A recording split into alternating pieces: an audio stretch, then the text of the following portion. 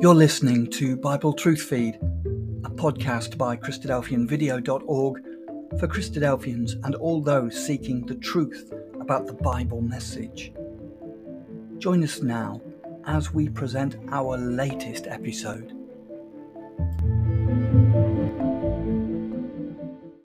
"2022 has been another remarkable year in the unfolding purpose of our God.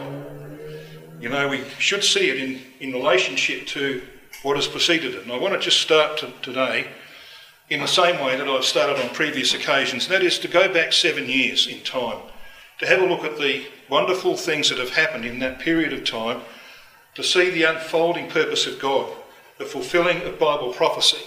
And tonight, of course, we're going to be focusing in particular on 2022. We want to see it in its context. So here's the package of signs since 2015 again. In October 2015, Russia entered the Syrian conflict, you may recall. The Arab Spring, which began in 2011, finally culminated in Russia going into Syria. And Netanyahu was then the Prime Minister of Israel, acknowledged that Israel has a Russian border now. In the following year, June 2016, Britain, of course, voted against all the odds, it seemed, to leave the European Union under what was called Brexit. Now, it was a painful and drawn-out process to ultimately bring that to its culmination, but finally, in early 2020, Britain had left Europe for good. And of course, we know that that has a strong relationship to the chapter we've just read, to one verse in particular, Ezekiel chapter 38 and verse 13.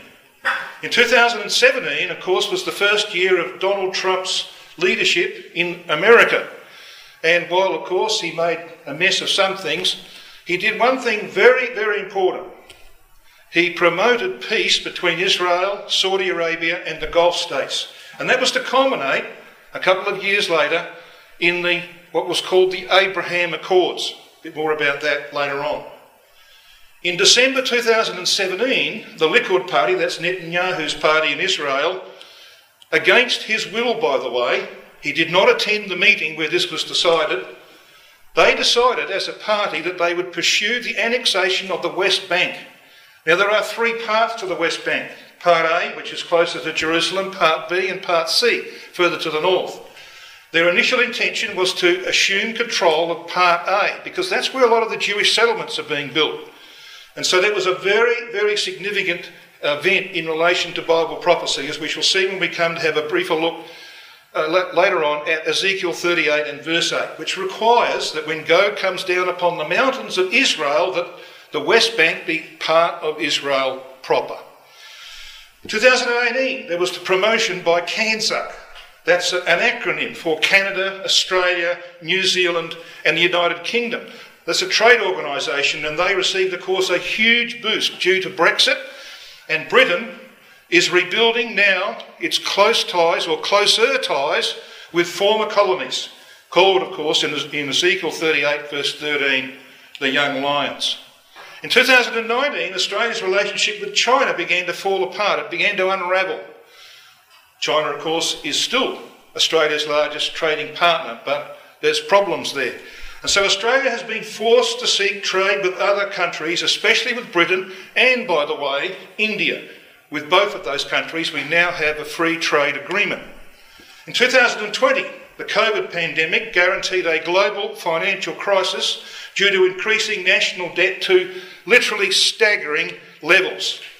In early 2021, counterintuitively, of course, house and property prices skyrocketed due to low interest rates and increased savings from the lockdowns. People couldn't spend their money on anything else, thus creating a huge bubble that everybody knows must soon burst. In mid-2021, the relaxation of many COVID restrictions saw an outburst of what we expect at the return of Christ, eating and drinking and making merry. And we see that, of course, now because of the absence of any COVID restrictions, even though COVID hasn't gone away.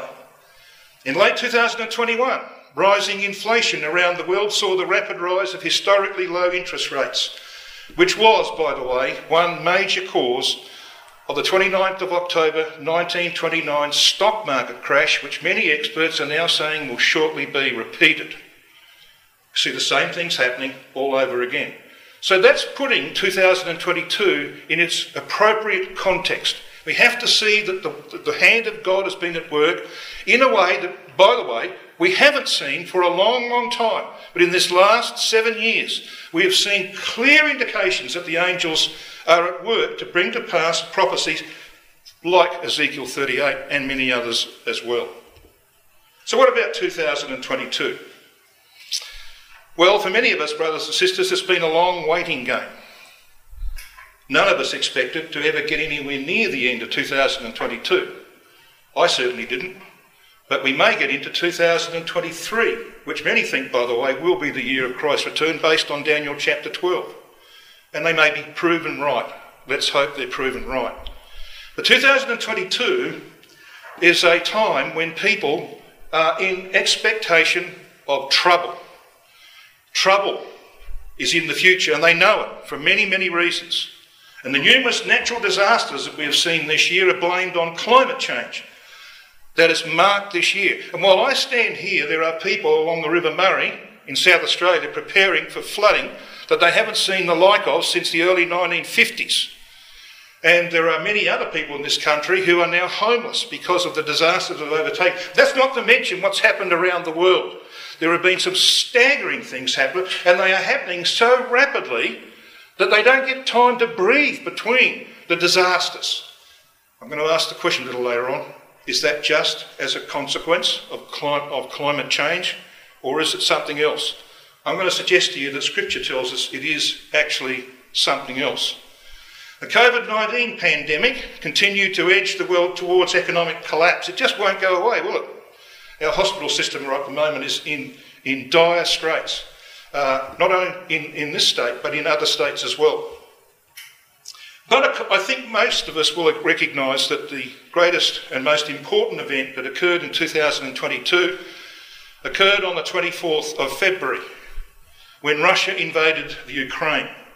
And while Russia has not had the immediate and expected success and are apparently on the back foot, we know that Putin is playing the long game. And he's using what might be termed as relentless destruction of infrastructure. So he's destroying things that people need, especially in the winter. He's destroying electricity stations. He's destroying access to all other things that are necessary in winter. He wants, of course, to freeze Ukraine into submission. Whether that will work, only time will tell. But the other, a major thing that I think has occurred this year, which has really not been on the radar of many people, is that China's economy has stalled. It's stalled for a number of reasons, due to drought, because the rivers are not flowing like they usually flow in China, and they depend a lot on the generation of power in the hydro stations that they have along their rivers. And because that's not been happening, they haven't been able to supply power to the millions of businesses that are producing the goods that you and I go and buy off the shelves of Bunnings and other places. So China's economy is tanked. But of course, the other thing that's caused problems for China is their strict COVID lockdowns. And on top of that, you have worldwide inflation, which of course makes buying Chinese goods more difficult anyway. So it seems as though the angels are at work in relation to China. You know, when I was working for the Reserve Bank, back in the 1990s, there were folks saying, experts saying, that if China's economy ever got below 6%, the rest of the world would go into a recession. Well, it's now 3 point something. It's well below 6%. And we know, of course, it's not going to get any better in the next 12 months when there's an expectation of a global financial catastrophe, a depression like that of the 1930s. Inflation and rising interest rates cause worldwide turmoil and hardship. How many of you are happy with your food bill right now? What about when you pull up at the service station? You are suffering the same thing that I'm suffering. Money doesn't go as far anymore, does it? What about the people who are now paying $1,200 to $1,500 more a month on their mortgages that they weren't paying 12 months ago? How do you think they're getting on? So and this is just not here in Australia, it's global. It's affecting everybody around the world. And so, brothers and sisters, we know that we're living in very serious times. Lebanon's political chaos peaked this year. It saw citizens robbing banks. Yeah, there's been a dozen of them, a dozen robberies, robbing banks to get their own money out. Imagine if you had to take a gun to your bank to get your money out. That's what's happening in Lebanon. Not only do they have that problem, because the banks will not release any money, they have a problem that there's only got 2 or 3 hours of electricity in the cities every day, and in the northern parts of the country there is starvation. People are eating trees in northern Lebanon. Now you might say, well, why is that important in the scheme of things? Well, it's important because of that little passage that we read in Ezekiel 38 tonight. That when Gog comes down upon the land, they find Israel in a state of security and peace. And Israel can't have peace while the Hezbollah haunt southern Lebanon. The Hezbollah rule Lebanon. They control the politics of Lebanon. And that's why there's problems there at the moment. And while they are there, supported by Iran, who's supplying weapons through Syria, which is why Israel's attacking many sites in Syria to stop the arms coming across land from Iran into Lebanon, while this is going on, Israel will never have peace. They'll never have security. There are 26,000 rockets, Hezbollah rockets, aimed at Israel. That has to be solved. Now, I'm not going to suggest to you how that will be solved. We don't know. But what we do know is it has to happen. And what we're seeing happening in Lebanon right now is the preparation for what will happen to ultimately bring about peace and security for Israel. Israel's continued, of course, to build settlements in the West Bank, which is why there's turmoil there at the moment.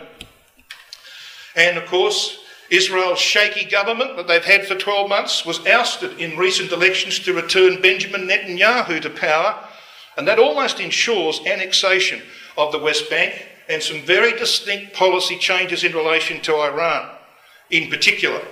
Now, we've got to wait and see, because that government has only just been sworn in, but it consists of strong, right-wing Israeli political parties that will not in any way submit to the weak approach of the previous government. So the interesting things will happen, we believe, in Israel. And now, of course, Netanyahu is fully on board with the annexation of the West Bank. So watch out for that. That's Ezekiel 38, verse 8, which I referred to a little while ago. It says that when Gog comes down upon the mountains of Israel, Israel will be at peace and have security. Now, the mountains of Israel are, 90% of them, of course, in the West Bank. And so that has to be in the possession of Israel. It has to be part of Israel proper at the time of Armageddon. And we are watching things happen that are taking events in that direction. Now, the other thing that was very significant about this year was the death of Queen Elizabeth II. She had reigned for 70 years on the throne of Britain.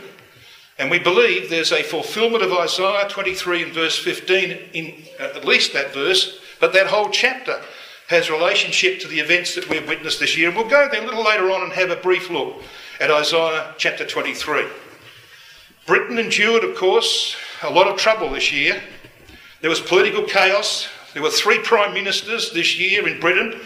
And as a result of one of them, the financial markets were thrown into chaos. And in actual fact, Britain is currently in recession. The definition of recession, as you'll see a little later on, is you have negative growth for 2 quarters.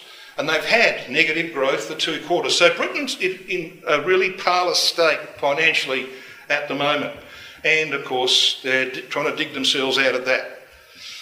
But if you ask me, what I think is perhaps the most significant sign, and the one that is sort of in your face every day, it is the maturity of humanism around the world.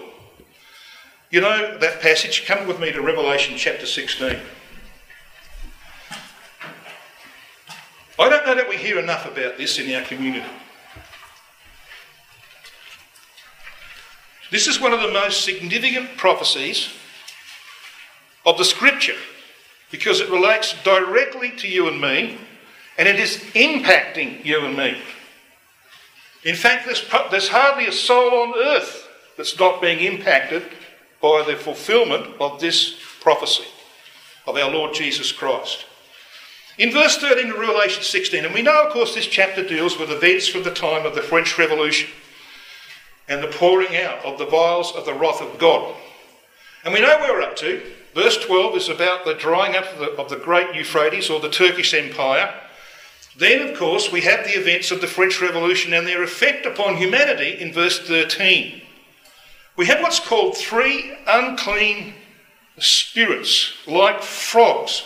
And the frog, of course, identifies the French. We're all pretty familiar with this, I'm sure.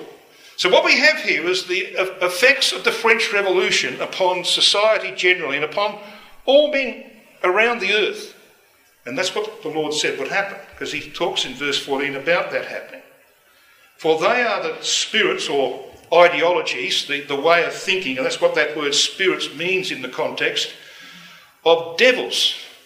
So what we've got here is a word in the Greek, daemon, from which we get the English word demons.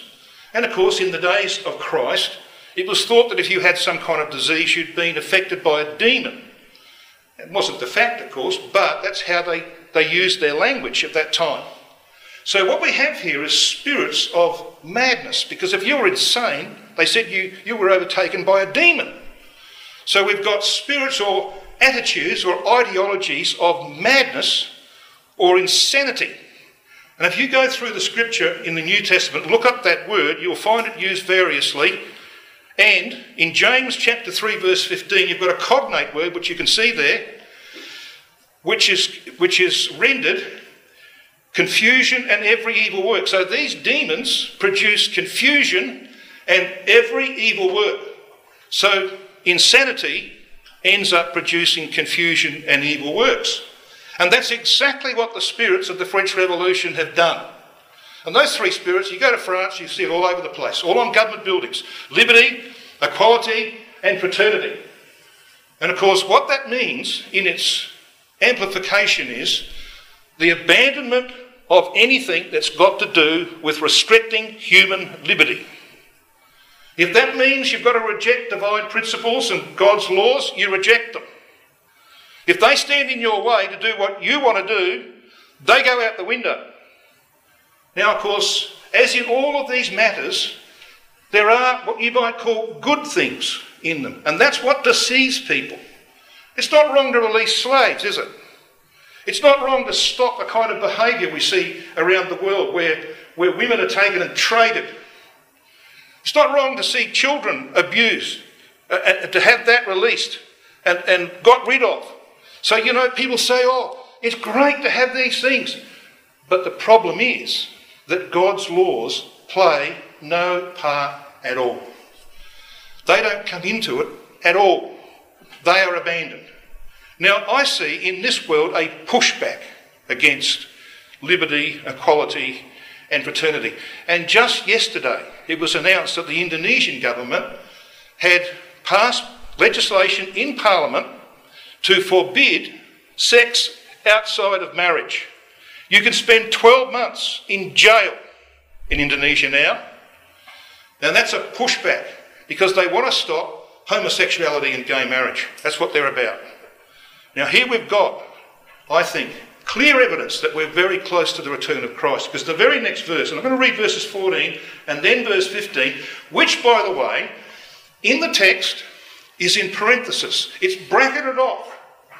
Verse 14 says, for they, these 3 unclean spirits, liberty, equality and fraternity, they are, he says, spirits of demons or insanity, working signs, it's not miracles, which go forth unto the kings of the earth. So governments around the world are going to be impacted by it. Is there a government that's not impacted by it? No.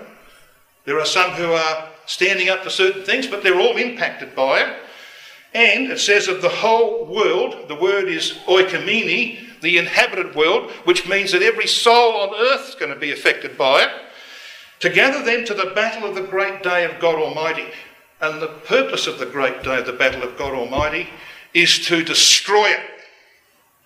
It's to destroy those who stand for these things, to rid the earth of the three unclean spirits like frogs.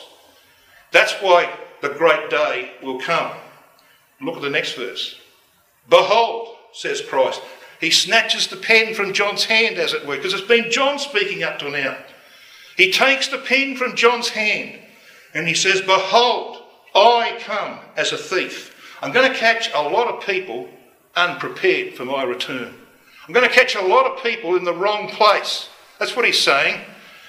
Blessed is he that watcheth and keepeth his garments, lest he walk naked and they see his shame. And he's basing it, of course, upon the practice of the time. When if you were a guard standing at the gates of Jerusalem and the temple overnight, and you were found sleeping on the job, the next morning you were taken out. That garment was ripped off you and burnt before your eyes, and you were dismissed from temple service, never to return to it again. So Christ is telling us that he was very, very concerned that his own community would be impacted by these three unclean spirits like frogs.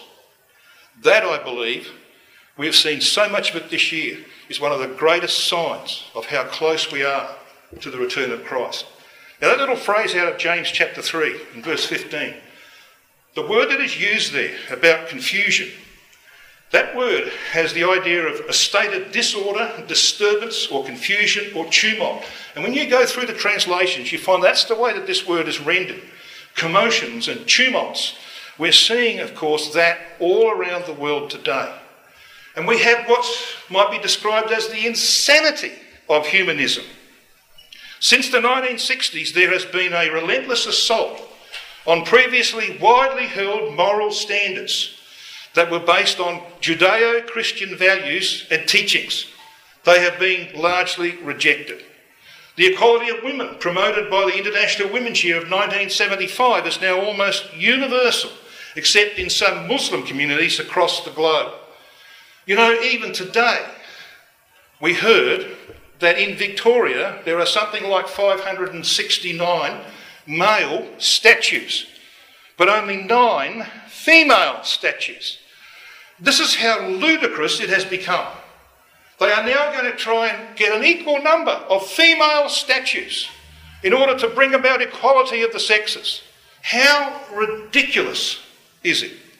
And of course, homosexuality, once forbidden and frowned upon in society, and today even in some countries, not many by the way, you can still be put to death for it, is now accepted as normal, and same-sex marriage is now protected by law in many countries. But here's the latest insanity. This is how we know that humanism has reached its maturity.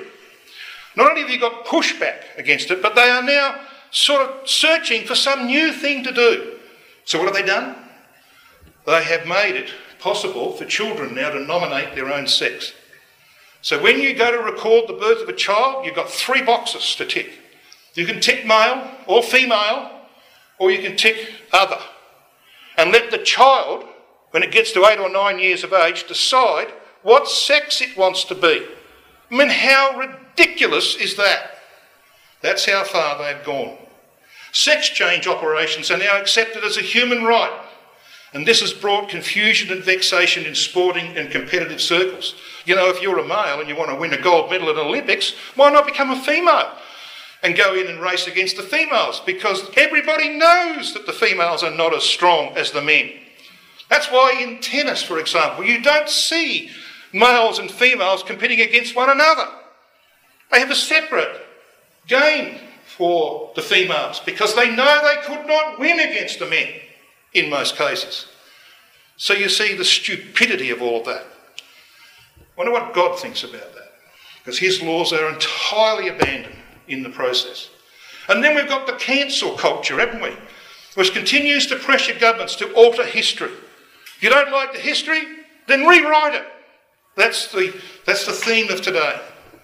The moral laws and principles of the Word of God have been completely forgotten and abandoned by this society, which is why when the great day comes, he will as the scripture tells us very eloquently in places like Jeremiah 25 and elsewhere, wipe out a good proportion of the human race. And we don't want to be among them. So let's be cautious. Let's keep our garments in these final days. Let's then turn to that major event that occurred on the 24th of February this year. The invasion by Russia of the Ukraine. Now, if you've been following the news reports and listening to Vladimir Zelensky, the president of the Ukraine, then you would probably think that Ukraine is somehow going to win this war. They're going to regain all their territories in the Donbass in the east and the Crimea, and Russia is going to be humiliated and Putin dethroned. That's what we're hearing, basically. Well, I think this, brothers and sisters and young people, is another test for you and me. You know, back in the 1990s when the Soviet Union collapsed, we had people in our community saying, well, what about your theory on Russia being the go now, eh? What about that? Well, we knew, because if you interpreted Bible prophecy correctly, it will always come to pass. It's just you've got to interpret it correctly.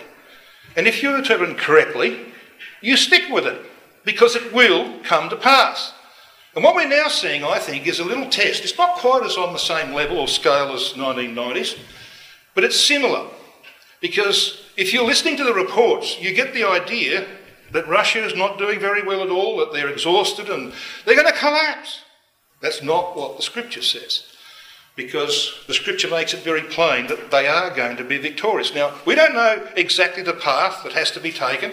We don't know exactly how long that will take, but we know it will come to pass just as Russia returned to world domination in the early part of this century. It was reversed, and this will be reversed. It would be the end of Putin anyway, wouldn't it? He's likely to resort to radical measures like those used in Syria when things weren't going all that well for them. Relentless bombing of civilian populations, destruction of all infrastructure of any value, and even the use probably of chemical weapons like they used in Syria, or limited nuclear weapons, which he has threatened. And if you put this man into a corner, he will inevitably use them. But one thing is certain, Putin will not give up on his objectives. Now, I want to make it very clear what his mind is on these things. You've heard the story of the rat before, I'm sure, because I've spoken about it. Vladimir Putin, in an interview in the early 2000s, made it very plain that the greatest lesson of his teenage years was when he cornered a rat in the apartment where they lived. He got a rat in a corner. He was going to grab this rat, but he got the rat to a point where the rat had no option but to jump into his face and escaped. And he said, that was the greatest lesson of my young life. In other words, if you put me in a corner, I'm going to be like that rat. I'm going to jump into your face, which of course we know he will do. And the world needs to take notice of that lesson. He will hit out if cornered with no other way of escape. And Bible prophecy, of course, requires many European nations to be part of a Russian confederacy at the time of Armageddon. We'll have a look at the verse which speaks about that in a minute. And Ukraine fatigue is already setting in around Europe. They're tiring of the conflict and the costs of that conflict. And the coming Great Depression will end support for Ukraine and for democracy in Europe. There will be big changes coming. And you can begin to see this happening already. Now, they've just had, of course, what they call COP27. This is the great conference of all nations coming together. They came together in Egypt at Sharm el-Sheikh a couple of weeks ago. And they sat down and tried to resolve the problem of climate change, to try and maintain at least 1.5 maximum temperature by the middle of the century, and all that sort of stuff, thinking that they can hold on to this and recover themselves from what they can see as a looming disaster coming on the world. But what happened at COP27? Well, some nations got some compensation, or at least the promise of compensation. They haven't got the money yet. But nothing additional was done to stop global warming. Why? because nations now who can't access gas from Russia or other things necessary are building coal power stations. China is building one per week. And there are other nations who are now building, India's building coal power stations because of the problems that are going on in the world. So all this business about stopping global warming is out the window. And that's why you can see very, very sad looks on the faces of people who were once champions of change. You know, that Greta Thunberg, whatever her name is. Have a look at her face now. She knows the game is up. So you get an idea of what happens. When the crunch comes, it changes people's outlooks. It changes their mind about certain things. That's how these things will come to pass. So let's have a look then, shall we, at some of the details here again of Ezekiel 38. In Ezekiel 38, we've got that familiar passage in verse 2. And you're all familiar with this. You've seen these translations before. Both of them are the same. You can see Rotherham and the Amplified Bible are identical. Son of man, set thy face against Gog. Gog is the title of someone who was a dictator. The actual word means one at the top. So there's a dictator involved, and he's of the land of Magog. Now that's very significant. That's not what your King James Version says. But it's very important to understand that this Gog, this dictator, is of the land of Magog. Okay, so that's very clear, isn't it? He's the prince of Rosh, the most ancient form of the name Russia, of Meshech, the Muscovites, that is around the area of Moscow, and Tubal, further to the east, to Siberia, to the area of the river Tobol. So here we've got this power. We're all very familiar with this passage. But this is where you find those places. And I want you to notice where Rosh is. Rosh is here. Now, in actual fact, to be extremely particular about this, you should shift him a little bit further to the southwest. You've got Goma, or France, or the areas of Western Europe. You've got Magog up in this region. You've got Meshech, Tubal, Togarmah, which we read about, and of course over here Persia, the area to the east. So when you look at what's happening in the Ukraine right now, what is happening is that Putin, whose hero was Kiev's first great Rus or Russian emperor, Vladimir I, okay, he's Vladimir Putin's hero, he is endeavouring to restore what has been lost. Now, a portion of this Kievan Rus is actually in Russia, but the other portion is not. It's in Belarus and Ukraine, and that's why Putin wants it. He wants to restore the ancient Russian Empire. He described the fall of the USSR in the early 1990s as the greatest geopolitical disaster in history, and he wants to reverse that. He wants to restore the pride of Russia. And to do that, he wants to have the original homeland of the Rus. And the Rus were based in Ukraine. And Kiev was their first capital. In 989 AD, became their first capital. Got a picture? That's why when you read Ezekiel 38 and verse 2, and you read Gog, of the land of Magog, Magog, this is what historians tell us was Magog, includes Ukraine and Belarus. Oh yes, Germany over on the west is part of Magog, but it's not the full Magog. So Gog is of the land of Magog. That is the original homeland of the Rus, and he wants to restore it. You don't think that that's correct? Listen to this. Now, I've quoted this one before, and I actually quoted 2 or 3 pages of it. Just take a couple of paragraphs, or one paragraph, from Vladimir Putin's article on the historical unity of Russians and Ukrainians, written and published on the 12th of July 2021, a bit over 12 months ago. He wrote, during the recent direct line is where he answers questions from the public, when I was asked about Russian-Ukrainian relations, I said that Russians and Ukrainians were one people, a single whole.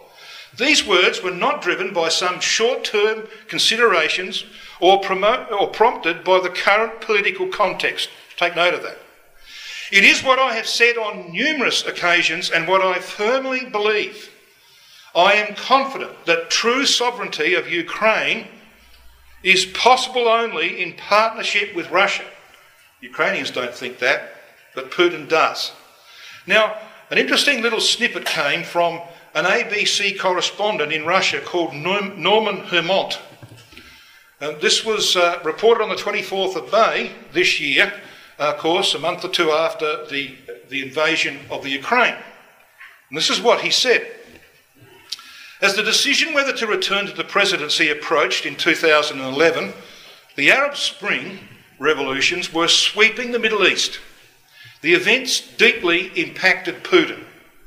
Seeing the film footage of the Arab Spring was what caused him to essentially take power back because he didn't think that he could trust Medvedev to keep his grip on power, said Sheftalovich.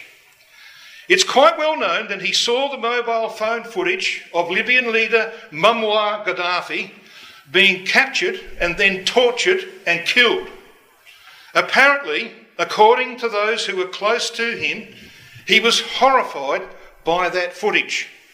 I think he saw that what was happening to Gaddafi could very well happen to him.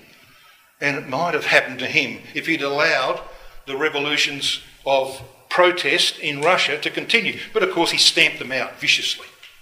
He tried to kill, you remember, the leader of the political opposition in Russia. Poisoned him by putting poison in his underpants, which almost killed him. You know, at the same time that Russia was thinking about the invasion of the Ukraine, notice the date of this article, February 22nd, that's 2 days before the invasion on the 24th of February. This article came out, written by Joel Rosenberg from All Israel News, and this was its headline. And the world needs to take notice of this. He said, Christians, wake up. If the world doesn't stop Putin, NATO and Israel are next. He's quite right, of course. Putin's alliance with Iran, Syria, tells us all we need to know about his ambitions in the Middle East. And, of course, he goes on to say this in that article. At his core, Putin is a mafia boss, obsessed with power and wealth and willing to rob, kill or destroy to obtain both. Putin sees himself following in the tradition of the Russian Tsars, believing he has a divine right to rule with an iron hand and is permitted to use any means necessary to rebuild the glory of Mother Russia. What a chilling combination. Once you understand, he wrote, all this, you'll understand that Putin doesn't simply want to retake Ukraine. He wants more. Specifically, he wants to force the collapse of NATO as well. You know, mention was made a little while ago of Medvedev. Now, you might remember that Medvedev was the president of Russia between 2009 and 2012. The reason for that was that the Russian constitution at the time only allowed you 2 terms. Putin became president in 2000. He had to leave office at the end of 2008, but of course he didn't leave office. He went into the Prime Minister's job, took all the powers of the presidency and put him into the Prime Minister's role and put a token head of state in the presidency, Dmitry Medvedev. Medvedev has sort of been in the background for a while, but he wrote an article, and this came out on the 11th of October this year. And this was the commentary about that particular article. It was very much like the article that Putin himself had written 12 months before. This commentator said, coming so soon after Putin's own treatise on Ukraine, Medvedev's article is a wake-up call for anyone still clinging to hopes of a negotiated settlement to the conflict in Ukraine. The international community now needs to belatedly accept that Russia's leaders have no intention of living peacefully alongside a sovereign and independent Ukraine. Instead, they view the loss of Ukraine as an existential threat to Russia itself and are prepared to go to extraordinary lengths to prevent what they regard as a potential geopolitical catastrophe on a par with the collapse of the Soviet Union. The scale of this Russian obsession with Ukraine should not be underestimated.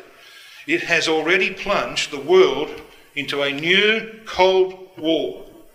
And the article I was quoting from Rosenberg in the All Israel News, went on to say this about Israel.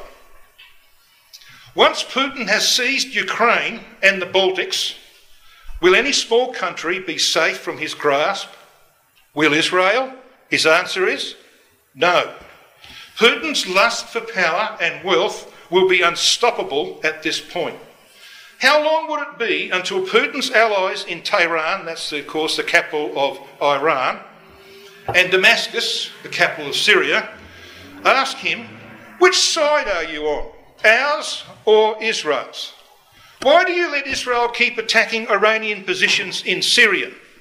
Why do you let Israel keep threatening to take out Iran's nuclear facilities? You are the new master of the universe. Why don't you show Israel who's boss? Now, I don't know whether this guy Rosenberg got any idea about Bible prophecy, but we understand exactly what he's saying, and we know how important that is, that the day will come when those questions will be asked, and Gog will think an evil thought, and he will pounce on Israel when it's secure and at peace, just like Ezekiel 38 requires. You know, I'm going to conclude this little section on the invasion of the Ukraine with this quotation from Brother Thomas in the preface of Elpis Israel. This is what he wrote amongst other things. When Russia makes its grand move for the building up of its image empire, then let the reader know that the end of all things, as at present constituted, is at hand. The long expected but stealthy advent of the King of Israel will be on the eve of becoming a fact, and salvation will be to those who not only looked for it, but have trimmed their lamps by believing the gospel of the kingdom unto the obedience of faith, and the perfection thereof in fruits meet for repentance. That's staggering, isn't it, how appropriate that is right now. A word, though, about Russia's relationship to European nations in particular. Ezekiel 38 verses 5 to 7 says, other countries become part of this confederacy. They include Persia. That's not just Iran. That's the whole region from Syria right across to Pakistan. That's the Persia that Ezekiel was talking about. Ethiopia, or the Sudan, the country to the south of Egypt, which is also going through its tribulations right now. And Libya, similarly going through its tribulations. All of them will end up having dependence upon Russian support. But I don't want to talk about them too much, just the European nations. And they are embraced in this name Gomer. The Galatians or the Gauls, who migrated west to France, Holland and Belgium, according to Josephus and others. These are the nations, what we would call Western Europe today, the European Union nations in particular. They're the ones who are going to come under the umbrella of Gog. Now, how's that going to happen? Well, I'll suggest to you a little later on how that will happen. And then we've got Togarmah. Togarmah, of course, particularly relates to Armenia, but to that section of eastern Turkey. Not Turkey itself, but eastern Turkey, which once did not belong to Turkey. It was the country of Armenia. That is the Togarmah. And of course, Russia is playing a part there as well. Goes on to say, be thou prepared, Gog, and prepare for thyself, thou and all thy company that are assembled unto thee, and be thou a guard unto them. Now, how do you square that with what we see today?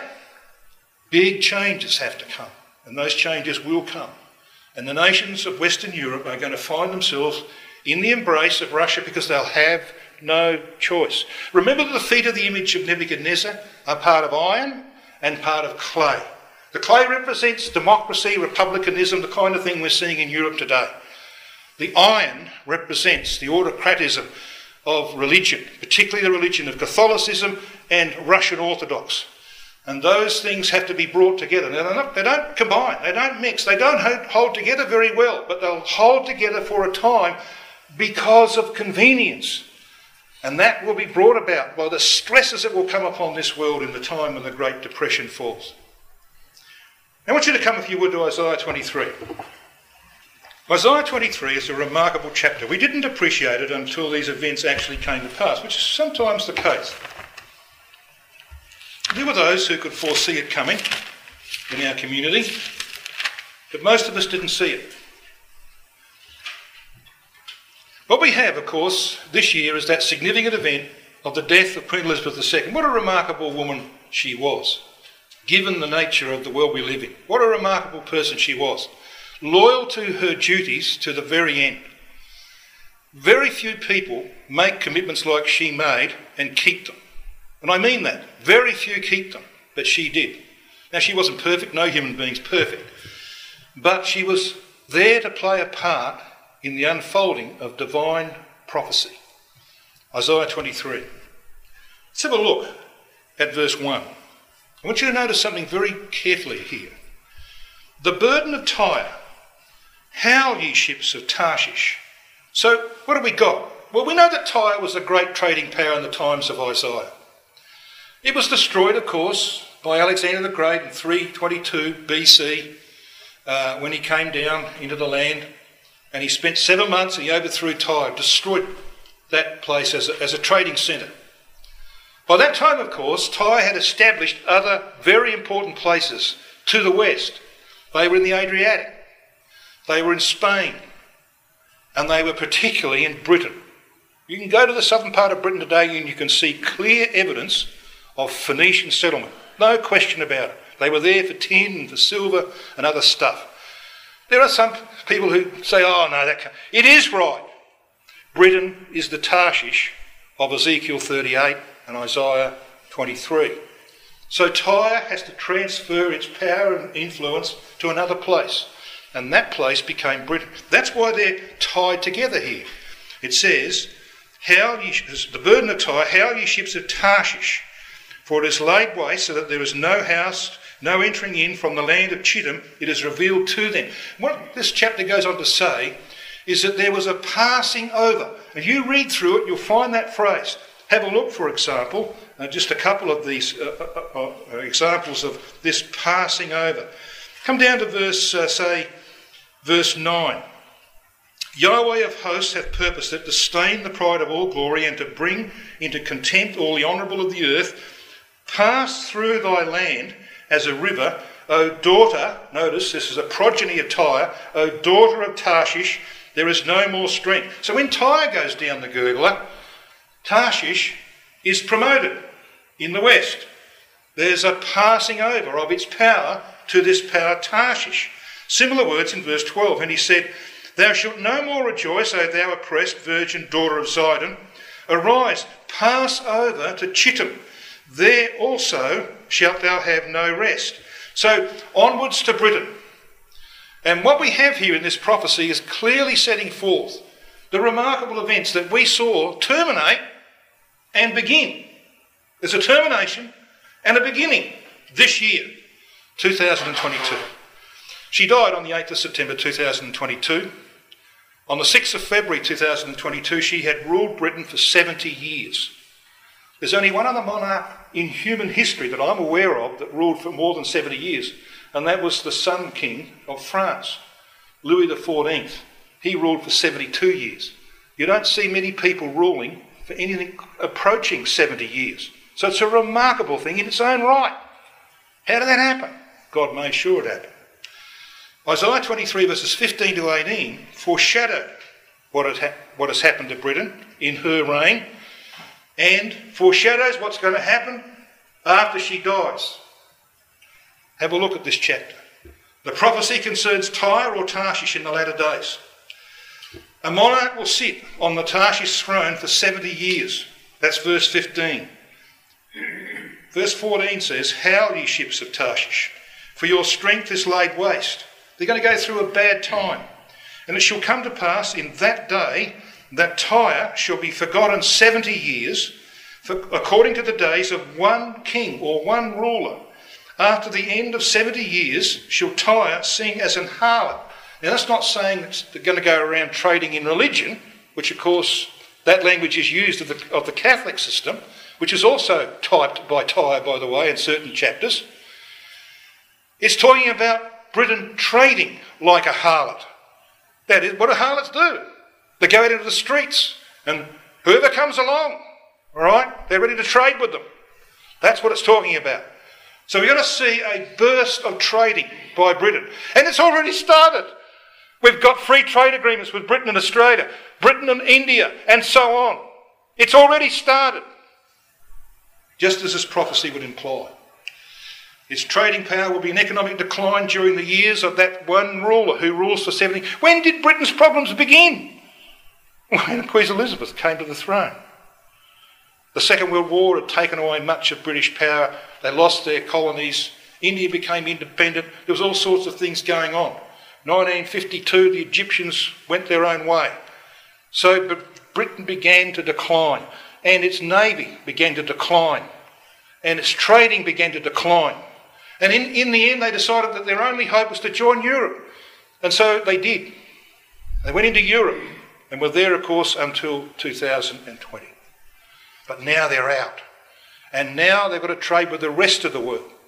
And Australia is waiting for it because we can't trade as much as we used to with China. We're going to have to look elsewhere in this country. We're watching the fulfilment of Bible prophecy.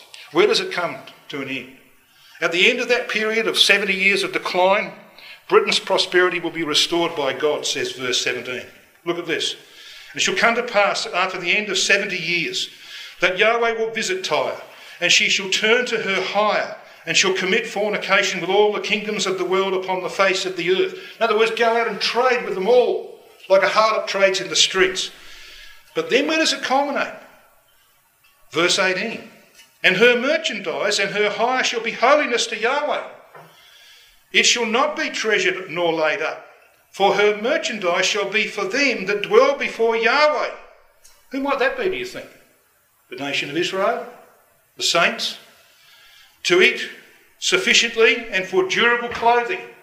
It's telling us that Britain is going to play a part in the kingdom of God, at least in the early years of the kingdom of God. They will have a part in supplying food and clothing. Everybody knows Britain, of course, has a long history in the garment industry and still today is the top garment maker. So these things are happening. They're happening before our very eyes. So Isaiah 23 and Ezekiel 38 verse 13 required Britain to be free from Europe at the time of the end. And we've seen it, brothers and sisters. And we know that we're not too far away from the end.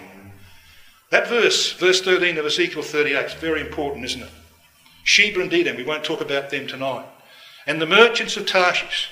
Underline in your Bible the word merchants. It's not just Tarshish. It's like Isaiah 23 says. It's the merchants of Tarshish. It's about trading. It's about industry. It's about getting back on their feet. That's what's going to happen to Britain. Because God will make sure of it. That's what we're watching right now. I want to conclude with a few comments about where this world is heading in relation to its economic prosperity. It's been a year of ceaseless disasters, hasn't it? One thing after another. You cannot turn on your radio to listen to the news without finding a new disaster somewhere on earth. Why is this happening? So this continuous string of natural disasters, so-called, which humanity blames solely on climate change and global warming. Fires and floods and drought and famine, rising sea levels and catastrophic weather events filled the year and caused economic and human distress all over the globe. And the COVID pandemic and other respiratory illnesses continue to overload medical systems. It doesn't matter where you are, Australia, America, anywhere, the hospital system is in crisis. Threatened the viability of major economies such as the US and China, in the case of China because of their strict COVID policy. There is no let-up. So why is this so? Why is this happening? Is it all due to just human interference in the environment? I don't believe so. When you ask the question, is it just climate change? Is it just man's responsibility? Or is God involved? We have a window into the answer to that question. We know that drought and famine are a divine weapon to bring judgment upon humanity in the past, particularly upon his own people. And in Luke 21 verse 11 we read this. This, of course, deals with the time preceding the events of AD 70. In Luke 21 from verse 1 to verse 23 you have the events leading up to AD 70. And verse 24 talks about the dispersion of the Jewish people into all nations as a result of the events of AD 70 and a few decades later. But this is what verse 11 says in the preparation for AD 70.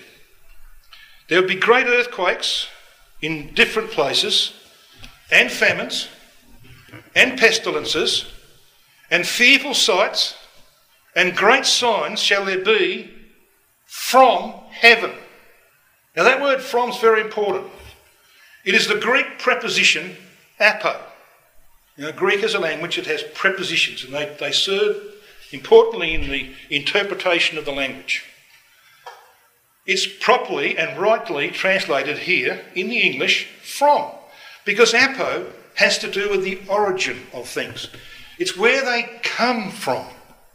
So these signs, the earthquakes, the pestilences, the fearful sights, the things that were happening in the events leading to AD 70 were from heaven. That was their origin. I'm going to suggest to you that it's no different today. The divine judgments are coming. The great day of God Almighty is at hand. And if he prepared the earth for it, for AD 70, by these things, why wouldn't he do the same again? Why wouldn't he intervene in the affairs of humanity to bring them to a state where they could no longer endure? So how many more straws do you think need to be added to break the camel's back? By camel I mean the world's economic prosperity. How many more straws do you reckon are needed? Many thought that would happen this year. It hasn't happened this year yet. It may not happen this year. But there are many people who think it will happen next year. Natural disasters, of course, have catastrophic effects on the world's economy and its prosperity. Think about the insurance losses. The huge insurance losses from all of these disasters, on top of the massive infrastructure requirements to rebuild and the loss of housing. You know, there are 4,000 homes threatened on the River Murray right now. How many of them are going to be inhabitable once this flood has passed at the end of the year? Will it pass at the end of the year? See, this is the kind of thing that's confronting humanity. What about the Ukraine war and the droughts and the floods concomitant with it that are causing starvation in Africa in particular and other places on earth? Places like Afghanistan, for example. What about drought in China and the strict COVID policy which has slowed production and smashed their GDP? Worldwide inflation, what about that? Due to the war in Ukraine and the many disasters have caused hardship for nations and their populations. And I think most would agree right now that life is no longer as easy as it used to be. Where's it going? Where's it heading? Well, it's just like the days of Noah and Lot. Isn't it? Just like the days of Noah and Lot. And in Luke 17, verses 26 to 30, we know that the Lord speaks about our time, because he says, "Thus shall it be in the day when the Son of Man shall come," in verse 30. And there is a common denominator in these eras of history. They are both eras of divine judgment. They are both periods of prosperity. They both provide the pattern for Christ's return to the earth like no other, which is why he chose them, because he knew they would be the pattern for his second advent. You know, the times of Noah were marked by violence. The times of Lot were marked particularly by perverse immorality. But Christ doesn't mention those things in Luke 17. He makes no mention of them. He's only got one concern. And his concern is, because he warns, he says, remember Lot's wife. His concern is that the prosperity of the times, which would begin to disappear, would put pressure on his people so that they will not be ready for the return. That's his concerns. The pressure would come on. And to retain what you've got to extend yourself. 2 or 3 jobs, if you can find work. You've got to make sacrifices and take steps that can interfere with the most important things in life. That was his concern. And he knew that these things would precede his return to raise the dead, and that the world would collapse into what Daniel 12 verse 1 calls a time of trouble such as never was since there was a nation on earth. There's never been anything like it in history. That's what's about to happen. And they're waiting for the global crash. Now this guy is famous, Harry Dent. You probably haven't heard of him. But he's famous in the financial world. Economist Harry Dent told Express Co UK he also foresaw a major crash which in its first instance could wipe 54 to 58% off markets, that is the stock markets. Mr. Dent said, this bubble has to crash. It will crash. It will be the crash of your lifetime. It has only just been a question of when will it crash. Now we thought it would crash a long time ago. So did he. But it didn't. Why not? Because God didn't want it to crash. That's why. It's God's timing, not men's. It's the angels who manipulate these things. It's the angels who are doing things that are causing the distress of the world and will bring it to its knees in due time. When God's ready, it will happen.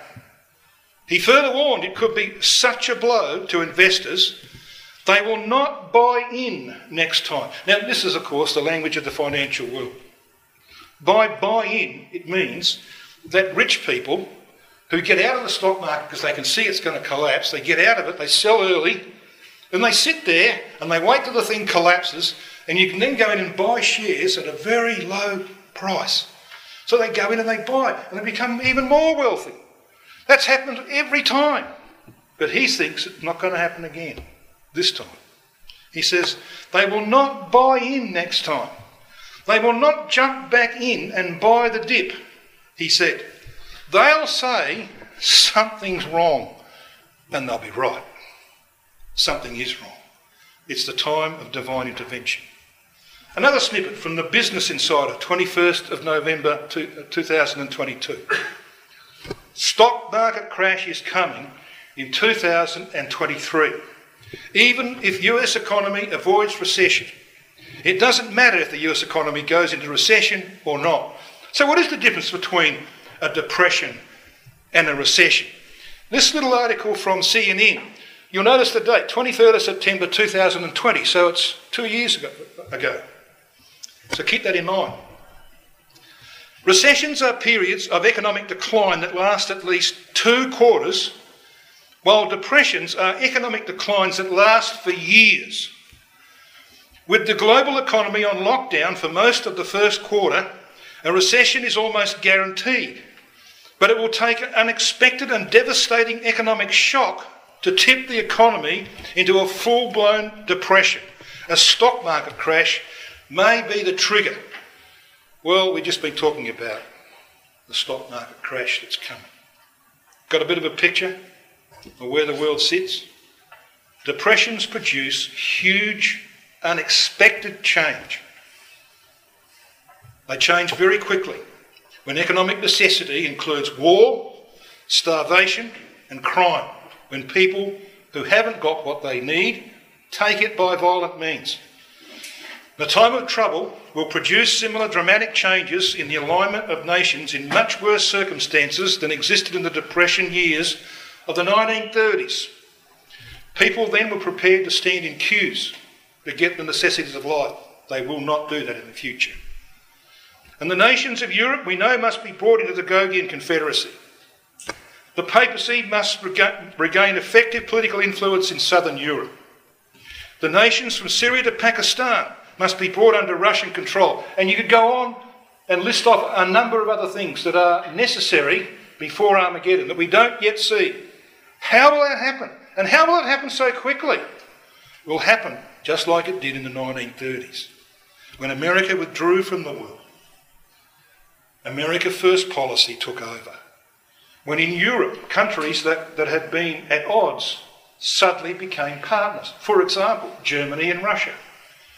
Russia was still supplying a lot of raw materials for the German war effort on the 22nd of June 1941, when the Wehrmacht crossed the border to invade Russia.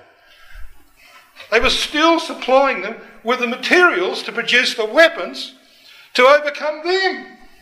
How ridiculous is that? And you see what happens when you get into a crisis situation like there were in the 1930s? What you think are stable alignments of nations can completely collapse, can be turned on their head in a matter of weeks or days. It's going to happen again in that time of trouble, such as never was. Brothers and sisters, we're in this passage in Scripture right now, Revelation 11 verse 18. And the nations were angry, and thy wrath is come. It's not too far away. And the time of the dead, that they should be judged, and that thou shouldest give reward unto thy servants the prophets, and to the saints, and them that fear thy name, small and great, and shouldest destroy them which destroy the earth. And you know that word destroy, diathero in the Greek, means to rot thoroughly. And mankind has not only done that to his environment, he's done it to the spiritual environment, to the moral environment. He's caused it to rot thoroughly. And the day of judgment will come to sweep this earth clean. We just need to be ready for it. Because Christ said, he that endureth unto the end shall be saved.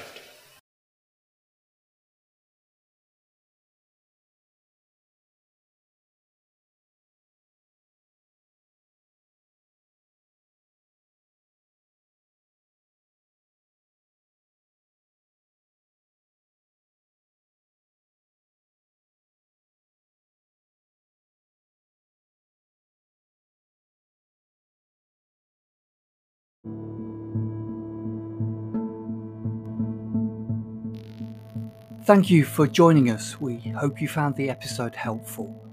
Don't forget, most of these episodes are also available as videos on our video channel, cdvideo.org. So head over and take a look. If you have any comments or questions or suggestions, please get in touch or leave us a voice message. We love to hear your feedback. You can email us at btf@cdvideo.org. If you enjoyed the episode, then please share it with others. Until next time, may God bless you in your studies and your walk towards God's kingdom. Amen.